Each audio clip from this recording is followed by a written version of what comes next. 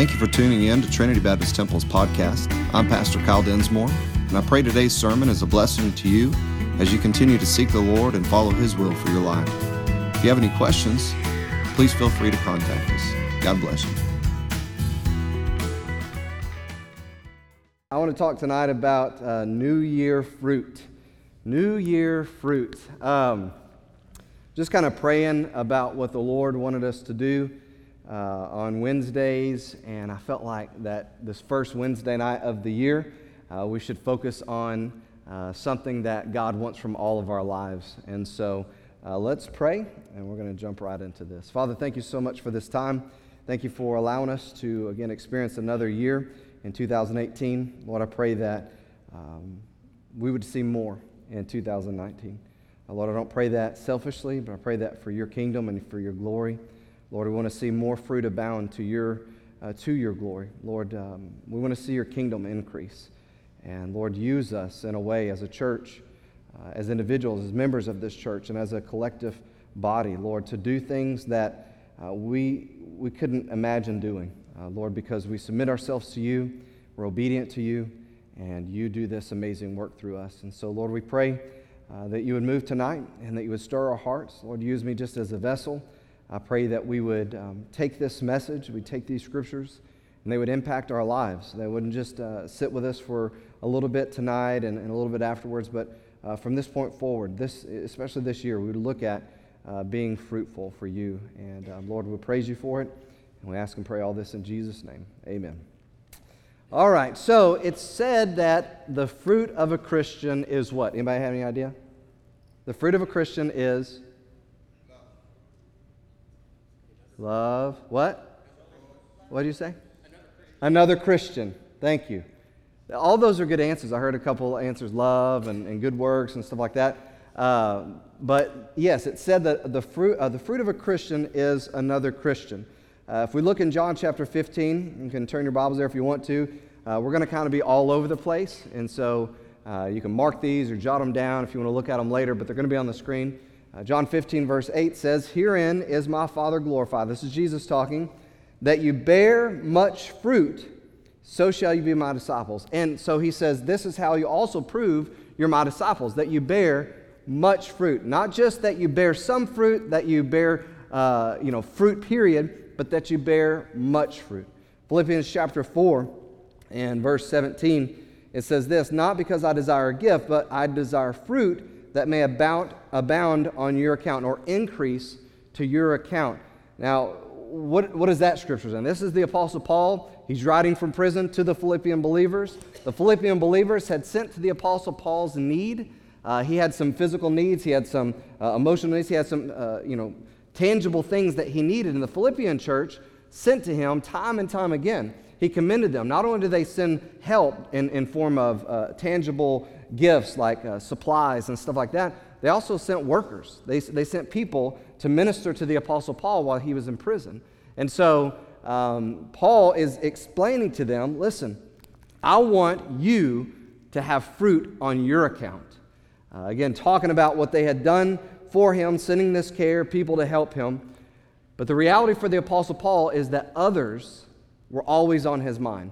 Whether it was the church, whether it was somebody in need of the gospel truth, others were always on his mind. He was looking for this gift from the Philippian church that was going to satisfy him, but he was wanting credit to come to the account of the Philippians. What did that mean? The fruit that he's speaking of, that he wanted to abound to their account, would be other Christians, would be people coming to the Lord in the gospel ministry. Again, that's what Paul was called to. And so he said, you're helping me, and you're sending help for me while I'm in prison so that I can continue the work, so I can continue the gospel ministry, and so that while you do this, I pray that the fruit will abound on your account. If we look in God's design, nature itself reveals that God desires life and reproduction. That's what it is. Look at life, look at creation, look at God's design, and that's what God's desire is. From the command to Adam and Eve to be fruitful and multiply. And we're not going to get into the talk or have a health lesson tonight about human reproduction, but that's what God's desire is. But it's also obvious when you look in the plant life. Very similar dynamics there. God desires life. He desires fruit. When we look at creation, when we look at the beginning, we see that there was good fruit to eat and there was bad fruit to eat. Now, it wasn't evil in that God created it, but it was evil in that God said don't eat of it. And so there was different kinds of fruit from the very beginning of God's creation. So we think about this idea about fruit and say, what's the big deal about this? Again, God desires fruit from all of our lives. Again, remember what we just read in John chapter 15. Here's how my Father's glorified, that you bear much fruit. And as you bear much fruit, you prove that you are my followers. You're proving that you're following me. Fruit is a sign of life, right? When you go out and you have an apple tree and it's time for apple harvest and there's no fruit on that tree, what do you think? Either it's diseased, something's wrong with it, some insects have got a hold of it, something has affected this tree to where it's not doing what it's supposed to do, which is produce apples, the fruit that it was designed to produce. Again, if we go back to the beginning and say, what is the fruit of a Christian? The fruit of a Christian is another Christian. Back in, I think, 2012, I preached several messages on this topic of reproduction. And I talked about how we are to be reproducing as individuals. We're also to be reproducing as a corporate body.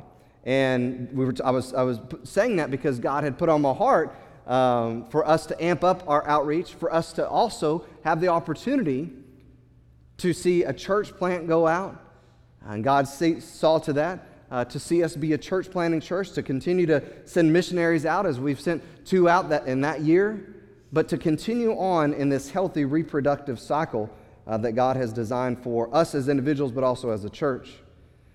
But the question that we have come to mind, if God desires fruit, fruit is a sign of life, there's good fruit, there's bad fruit, what determines if fruit is good or fruit is bad? Right? God desires fruit. Every Christian should be producing fruit. There is good fruit, there is bad fruit. All of those things are truth. So what determines what's good fruit or bad fruit?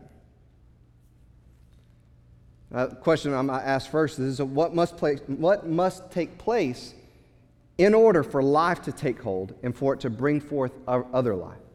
And so when we consider there's good fruit, there's bad fruit, we want to see good fruit in our life. We want to see the things that God designs and desires for our life to come out of our life, the fruit that He has ordained, also the fruit of other Christians in our life. There has to be some things in place for that to happen. There has to be elements that bring forth life. Again, we talk on the human side. We know what it takes for humans to bring forth another human. Look at the plant world. You look at what reproduction, the cycle of reproduction has to happen. These elements that are essential for life and growth are very clear. And so I'll have these on the screen. They're supposed to be in the notes that you had, but you can jot them down if you want to or take a picture as you go. But here are some elements, again, all across the spectrum of what's needed for fruit, for life, for growth, in any way in our spiritual lives as well. And so the first thing is this, seed. You have to have seed. You have to have something that's going to be germinating. You have to have something that's going to be kind of the conception of whatever the plant is going to be. So the seed, what we're told in the spiritual realm, is the Word of God. In Luke chapter 8, it says this, verse 4, "And when much people were gathered together, they were come to him out of every city. He spake by a parable. A sower went out to sow his seed. And as he sowed, some fell by the wayside, and it was trodden down. The fowls of the air devoured it. Some fell upon a rock. And as soon as it sprung up, it withered away because it lacked moisture. But some fell among thorns, and the thorns sprang up with it and choked it. And other fell on good ground, and sprang up and bare fruit 100-fold. And when he had said these things, he cried, He that has ears to hear, let him hear." Which is a sad thing, right? Because obviously there were people there that didn't have the spiritual ears to hear. But he was telling them, if you got spiritual ears, you need to hear what I'm telling you. Those disciples were trying to pick up what he was throwing down.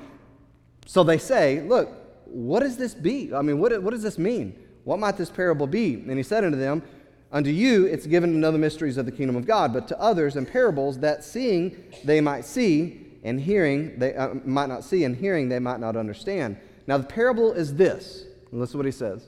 The seed is the word of God.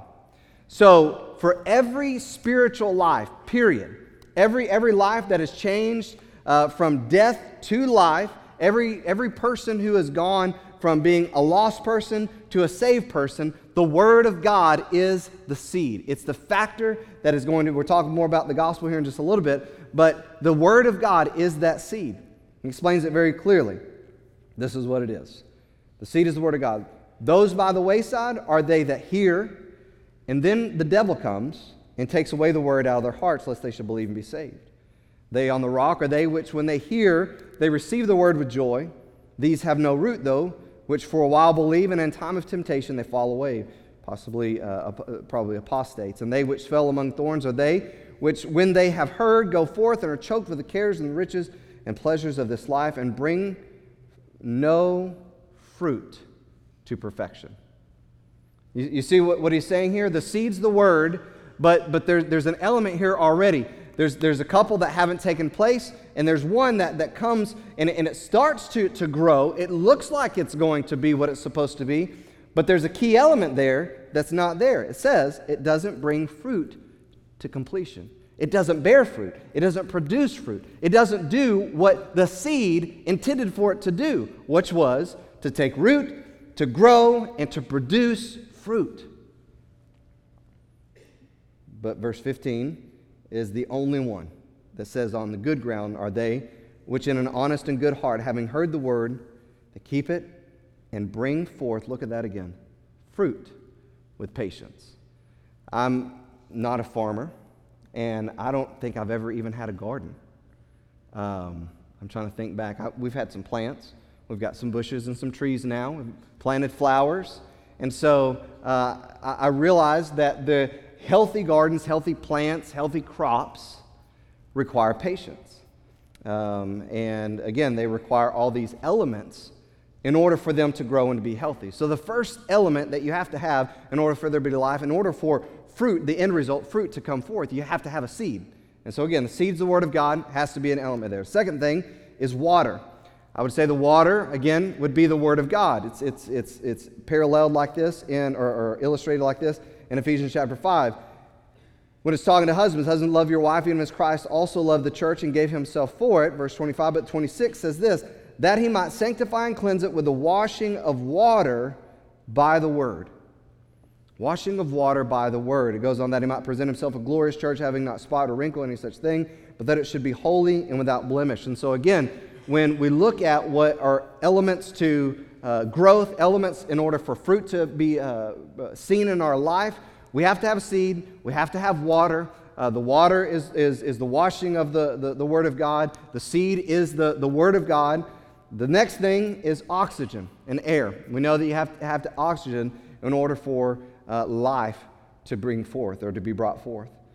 You can look in the very first chapter of the book, Genesis, chapter 1, and it says that in the beginning, God created the heavens and the earth, and it begins to say that the Spirit of God moved upon the face of the waters. Now, the name Spirit there in the Hebrew means moving air or breath. And so it's necessary. Again, from the very beginning of creation, from the very beginning of life, the Spirit, air, was involved in bringing forth life. And so when we look at life in the spiritual realm, you have to have the seed, you have to have the water, you have to have that washing, you have to have the air, you have to have the Spirit of God involved in this process. Again, Genesis chapter 1 tells us that, but in the New Testament, it says this, Titus chapter 3, verse 5, not by works of righteousness which we have done, but according to his mercy he saved us by the washing of regeneration, here it is, in the renewing of the Holy Ghost, which he shed on us abundantly through Jesus Christ, our Savior, that being justified by his grace, we should be made heirs according to of eternal life. 2 Corinthians chapter 5, verse 17, therefore, if any man be in Christ, he's a new creature. He's been recreated. He has a new birth. There's been a spiritual work go on in his life, because of these elements. Again, old things are passed away, behold, all things have become new. So we have seed, we have water, we have air. What else do we need? We need light. You have to have light in order for it to bring forth fruit. Light is the gospel. 2 Corinthians chapter 4, verse 1, therefore, seeing we have this mercy, as we have received mercy, we faint not. Isn't that amazing? The Apostle Paul is talking to this Corinthian church and is talking about having received this mercy. That's causing us not to give up. That's causing us not to faint. That's causing us not to grow weary because of the mercy that we've received. But having renounced the hidden things of dishonesty, not walking in craftiness, nor handling of the word of God deceitfully, but by manifestation of the truth, commending ourselves to every man's conscience in the sight of God. Listen what he says here.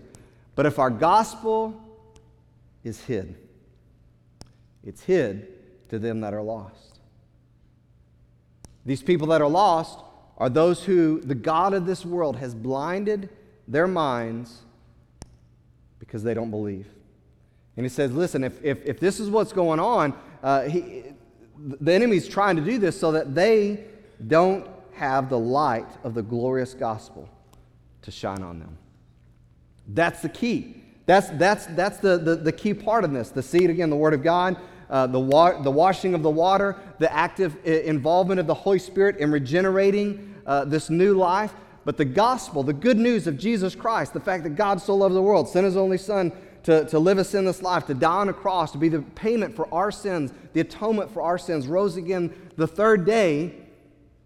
That gospel, that good news, is the illuminating factor that enables a new life to be brought forth and for fruit to come forth in someone's life. And so again, you have to have the light, you have to have the gospel. Unfortunately, I've come across people in my life, and I think good intending people, that said that they had an experience at a concert, or they had an experience when they were driving down the road.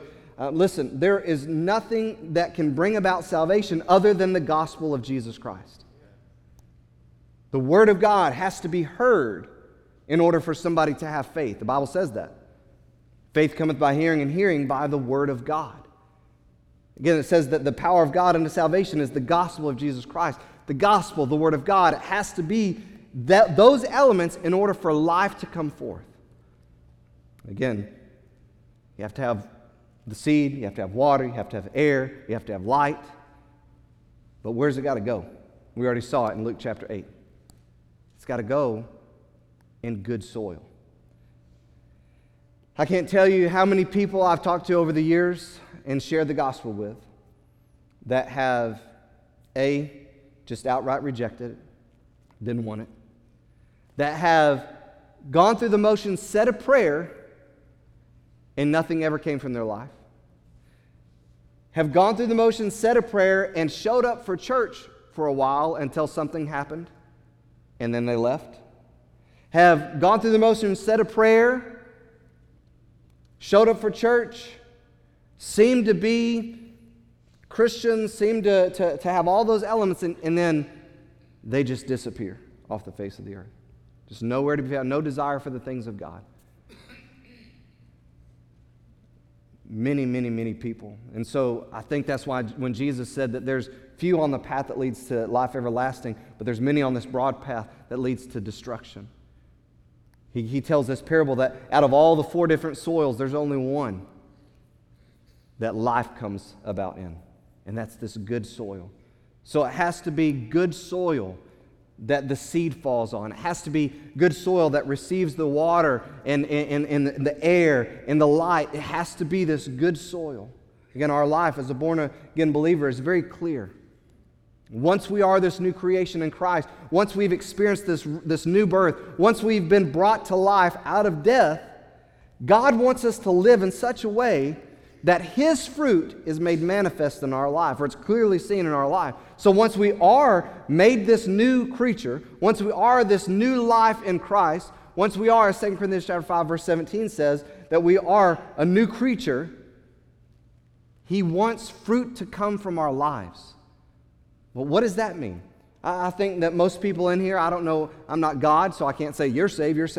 But I look around here and I know all of you, and I believe that everybody in here is saved. Again, I'm not God, I don't know that 100% for sure. But I would think that probably 99%, I mean, JD might, no, I'm just joking. I think most everybody, if not everybody in here, is born again. They're a new creature in Christ. So what is it that God wants from us? It's the same thing as I said about, herein is my Father glorified, that you bear much fruit, and so shall you be my disciples. So prove that you are my disciples. So what is that? What does God want from our lives tonight? That he's talking about, this fruit he's talking about. It said in the beginning, the fruit of a Christian is another Christian. But is that the only thing it's talking about? Somebody mentioned love, somebody mentioned good works.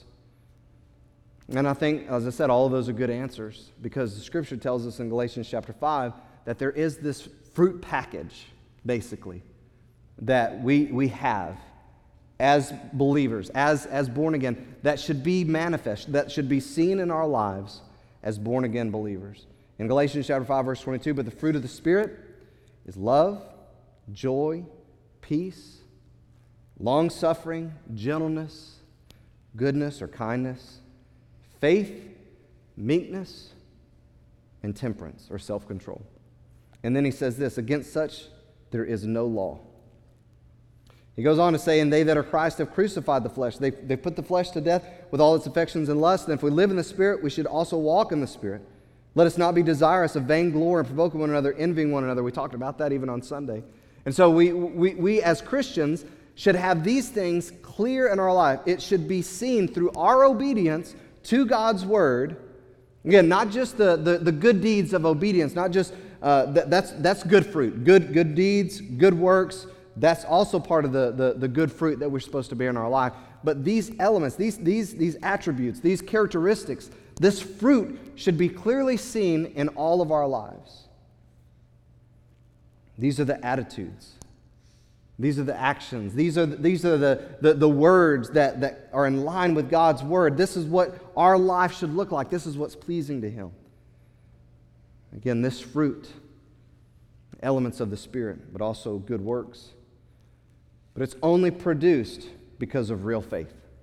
It only comes out. Now, I'm not saying that you can't have somebody who is a lost person who knows what the Word of God is and knows that they should be kind to people and knows that they should be gentle and all that kind of stuff, that they can't do those things. Absolutely they can. But for the Christian, these things should be manifest in our life all the time because we have real faith. The saving faith we have changes our everything.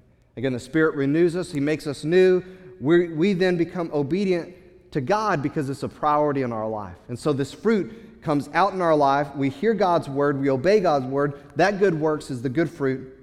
And again, as a priority, we say, you know what? I'm going to observe and obey what God has said because I'm a new creature. I'm a follower of Christ.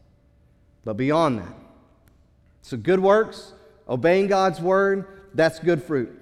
This fruit of the Spirit, these characteristics, these elements, these virtues that come when we get saved, they're a part of us, and the way that they're made manifest in our life is that we make sure that the flesh stays dead and that we walk in the Spirit, that we stay obedient to God's Word, that's walking in the Spirit, so that these things can be evident in our life. This fruit is produced in our life. But, again, is that the only fruit that God desires for us to produce? Herein is my Father glorified, that you bear much fruit, and so prove that you're my disciples.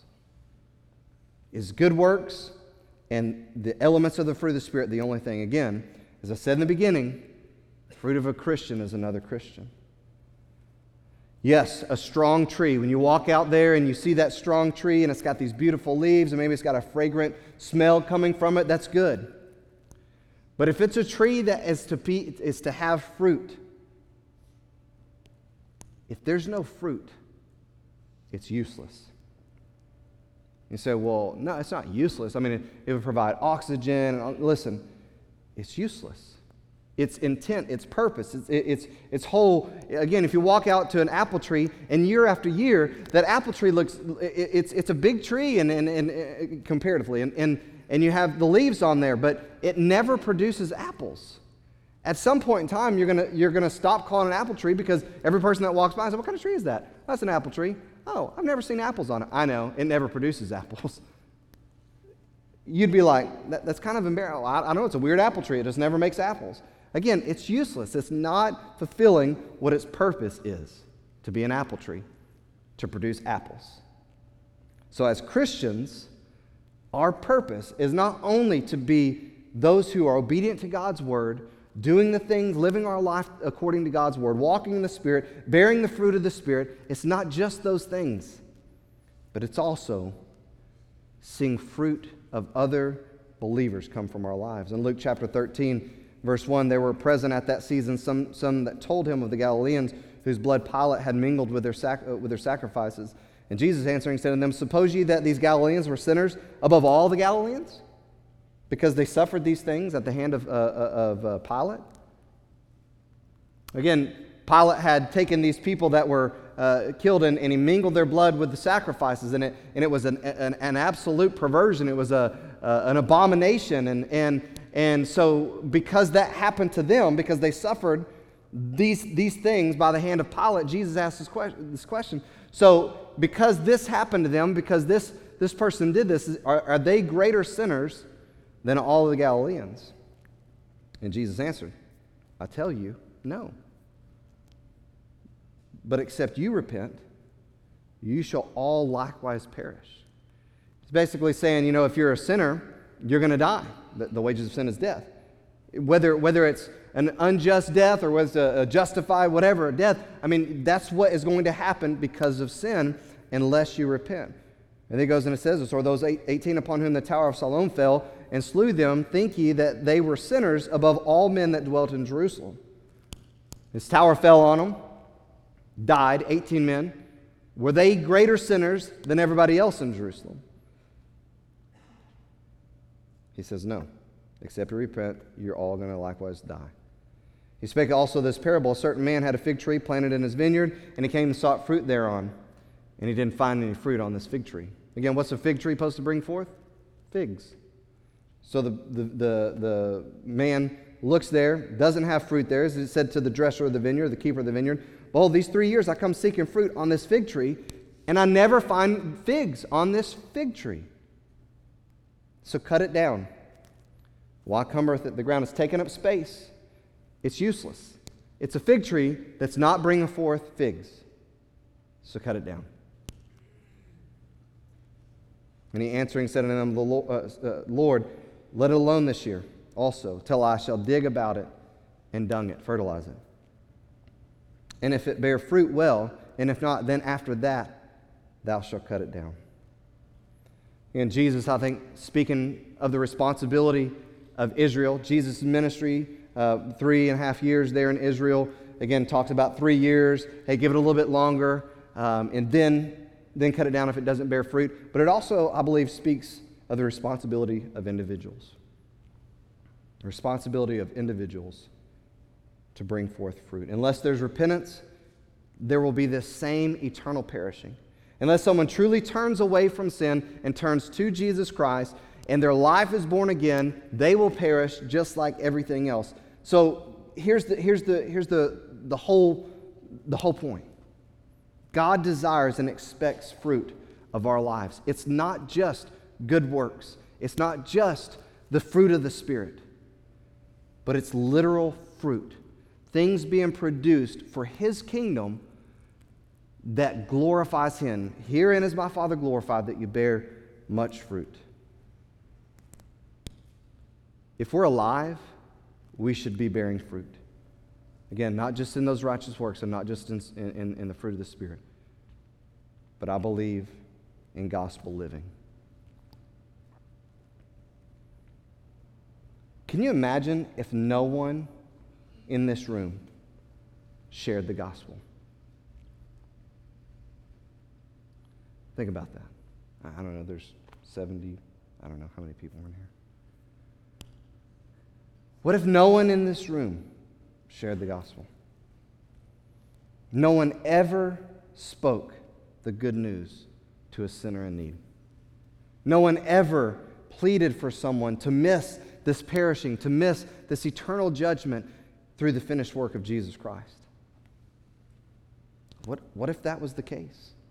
They said, well, there's missionaries around the world, and there's there's evangelists and there's people that are sharing the gospel. I don't know that I have to do it, but what if it was like that? What if everyone shared the gospel like you?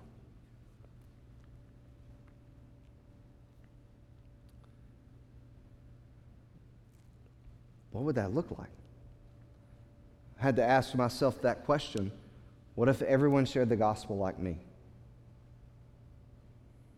Am I alive? Have I been renewed? Have I been regenerated? Am I a plant? Did it fall on good soil? And so, if so, what is being produced? What? And I'm not saying like manufacturing professions. I'm not talking about getting people to say a prayer and all that kind of stuff. But what would it look like in our church? What would it look like in the church period? What would it look like in our area if everyone shared the gospel like you? And maybe you're here and you say, man, I share the gospel regularly. Praise God. Then if everyone shared the gospel like you, maybe it'd go forth more. But I just wonder if we would be honest and real with ourselves. What would it look like if everybody shared the gospel like you? It's good news. It's not just good news, it's the best news. It's the only news that can save. And so why would we ever hide it? Why would we ever keep it? Remember what 2 Corinthians chapter 4 said again? If our gospel is hid, it's hid to them that are lost. If we don't bear that gospel, if we don't share it with those in need, if we don't attempt to sow the seed and shine the light and allow the Holy Spirit to do the work that only He can do through us and through the Word of God and the gospel, if we don't do that, then it's never going to get on good soil. It's never going to produce other life.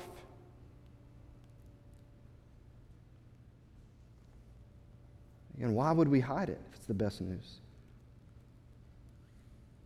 I was talking with Brother Dick Bass the other day, and we were just talking about churches and kind of the times, and he was talking about Legacy down the street, which I'm friends with Pastor Phil, and I get articles almost every single day about how church attendance all over the country is struggling in most churches. How people aren't going to church like they used to, aren't gathering with the saints like they used to. And literally almost every day an article like that. And I've had conversations, different things. Here's one theory that I have is, in 2008 we really saw a bad recession, right? The market tanked. We had 9/11. Everybody turned to the Lord.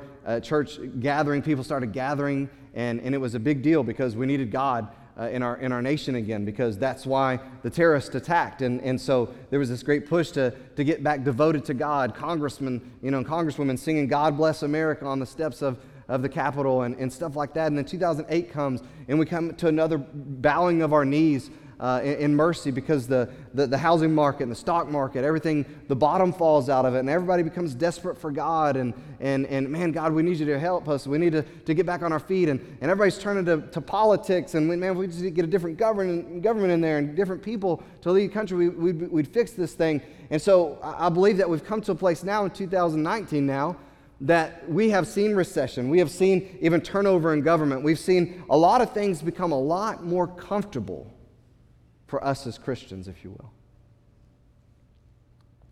And so there's not as much of a desperate need to press in to the body of Christ.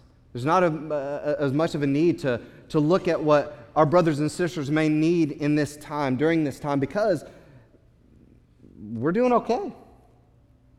We may have problems, we may have struggles, we may have sickness, we have this or that, but honestly, it boils down to, are we financially okay? Is everything seemingly comfortable in our lives? And so we don't have this desperate, let's cling together and let's accomplish this mission that we cannot accomplish by ourselves and in ourselves. There's not this pressing together. It's kind of like, I go to church or not, it's not a big deal. You don't have to go to church, you don't have to be connected with the body. Like we see this thing completely wrong in today's standard. And I've always tried to press the importance of faithfulness of gathering to the body in not a legalistic way. And not a way that it means, well, you're an absolute bad Christian if you're not at church. Not that at all. But man, I every day I thank God when I wake up, the parts of my body work. Because they're there. And they're connected. And they're doing what God designed them to do. And very clearly in Scripture, we're told that as a church, we're put together like a body. Each person having their own unique gifts. We're supposed to be using those gifts for each other. We're supposed to be edifying each other as we use those gifts. We're supposed to sing spiritual songs, admonishing one another.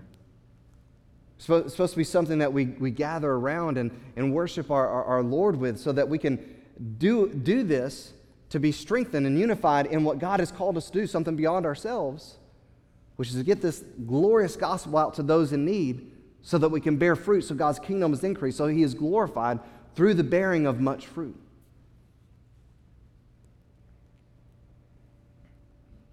One of the things that I shared that is concerning is I'm concerned that people are okay with missing gathering with the body because maybe they're not expecting anybody that they talk to that week to come.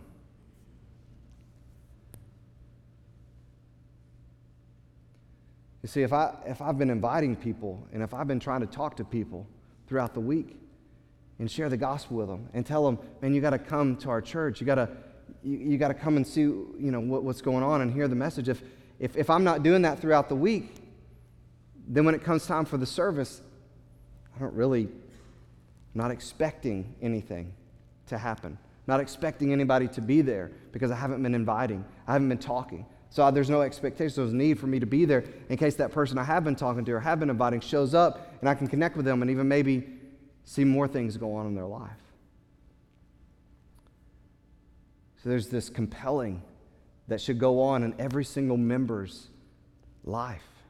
Number one, I'm a member that should be used to encourage other members every time we're gathered. And number two, I'm expecting God to do something. I'm expecting those seeds that I sowed, that those efforts that I made to try to give the gospel and invite people and bring them in. I'm expecting God to do something and those people to show up. And so when it's not a big deal for me not to be here, does it say that I'm not expecting anyone to be here? Or does it say that I'm not even inviting anybody to be here? I'm not inviting anybody to come see what God has done for them, to hear what God has done for them. And so again, I think that we miss out on this great call that God's given to us as individuals and as a body. My desire is that we would see a fruitful life, not only in our individual lives, but in our church life. That we would see 2019 to be more fruitful than we've ever experienced in this church before. Because we start to get it. We start to realize, look, my life has an eternal purpose. I've been regenerated. I've been born again. I've been given life. I was dead. Now I'm alive. And now my life is supposed to be bringing forth fruit. It's supposed to be pouring out fruit to the glory of God. And am I doing that? So I'm trying to be kind and loving and exude peace and joy and kindness and gentleness and meekness and self-control. I'm trying to have all those things evident in my life. Great, awesome. And I'm trying as best as I can to be obedient to God's word and have good works come out of my life. That's great. But there's that other element of fruit abounding in our life. And that's other people being born again. We've got to put forth the effort. We've got to get the seed out. We've got to get the light out. We've got to make sure that we're doing our part. And it does start with obedience. It starts with gratitude for what He's done for us. Many times it starts with a simple conversation. I've been praying for neighbors. I've been praying for people that I talk to at the rec center. And I'm not saying that as a matter of boasting. I'm just saying that I'm trying to do this. I don't know, many of you are trying to do this. But I want to encourage you, if you're not, you should. God wants to use you right now. He wants to use you right now in your life to affect somebody else for His kingdom. And sometimes it just starts with a simple conversation. It takes a little bit getting out of your that comfort bubble. I was talking to Brother JT today, and I said, I feel like that we try to cushion every corner of our life. We want every aspect of our life to be comfortable, and that's not even seen in Scripture. What's the last gospel conversation you had with somebody? Who's the last person you invited to church? You say, I don't even remember. That's what I'm encouraging you tonight. That's what I'm charging and challenging us tonight. This very first service of 2019, if you haven't had a gospel conversation, or even starting with a simple invite, take a card. We've got cards out there. Take an invite card. And maybe even somebody at a drive-through window, or somebody you'll never see again, and invite, maybe never see him, but maybe you give them that card, maybe they end up getting saved down the road, and you see them in eternity. But that's the fruit that God wants to see in our life, but it starts with a simple conversation. It starts with a simple invite. What's keeping you from inviting somebody to church? What's holding you back from inviting others to come to know the Lord?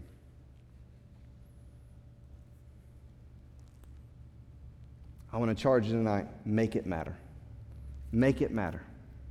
Make it something that's important to you because it's important to God.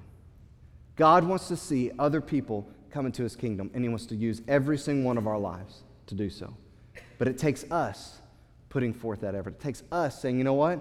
I am going to start inviting my coworkers. I am going to start, I don't know that I've ever invited this neighbor. I don't know that I've ever invited that neighbor. I don't know that I've ever had this conversation with this person. I'm going to invite them. I'm going to talk to them. I'm going to try to do it. Why? Because it matters. So again, in 2019, let's have fruit. Let's have a fruitful 2019 because we're willing to take those steps as people who are alive, bringing forth fruit to the glory of God. Make that determination. Make that commitment. I encourage you to make it tonight. Maybe you want to come down the altar. Maybe you want to pray there at your seat, and you pray something as simple as this: God, help me have those conversations. I've said this many times before. Just ask the Lord, God, send somebody my way that I can share the gospel with, or send somebody my way that I can invite. And I promise you, I don't stand here boastfully to say there's been many times I think God has done that, and I missed the opportunity. I was busy. I realized after the fact. I've shared stories about that. So it's not that I'm perfect in that, or I think anybody's perfect in that. But I think, again, you pray according to God's will, and He'll answer that prayer. Pray that prayer. Ask God, God, I want to be fruitful. I want to be useful. I want to be a tree that brings forth fruit. So God, help me have people in my life. Bring people in my path that I can invite. Bring people in my path that I can give a tract to. Bring people in life that I can have gospel conversations with. And then be in tune. Be ready. Because I believe God answers those prayers and brings those people in our path. And so let's have a fruitful 2019. Let's see fruit abound to the glory of God. Let's pray. Father, thank you so much for this time. Thank you for this opportunity to think about what brings you glory. Lord, to think about fruit. And as I've already talked to you, Lord, and apologized and asked for forgiveness, Lord, I know there's many times that I have missed those opportunities, that I'm busy maybe thinking about other things, or busy doing other things, and not realizing there may be a soul in need of the gospel. Maybe somebody that I could just simply invite to come and hear your word, to come and hear the gospel. And Lord, as I've prayed, I'll pray again tonight in the assembly of the church. Lord, I want to be better. I want to bring forth more fruit. Lord, I want to sow more seeds. I want to water more seeds. I want to be more effective. Lord, because I get on stage and preach and share the gospel many times, it's not enough. I want to be used up. And I pray that would be the desire of every single one of your people here tonight. Lord, that we would be looking for opportunities, that we would see fruit abound, that we would put forth more effort in the gospel work than we have in 2018. or the 2019, we would give you more effort for your kingdom. Lord, just move now in this invitation, and we'll praise you for what you do. We ask all this in Jesus' name. Amen.